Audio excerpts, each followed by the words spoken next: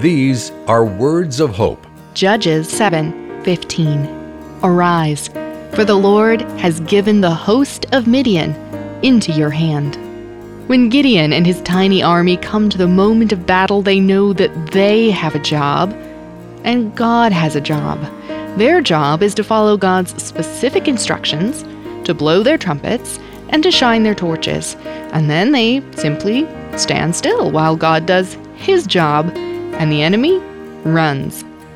Down through the ages, God's people have discovered that when we work together with God, He does most of the work.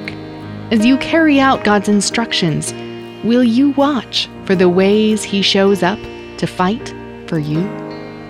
You've been listening to Words of Hope. Receive our free daily devotional in your email inbox every morning. Our website is woh.org/radio.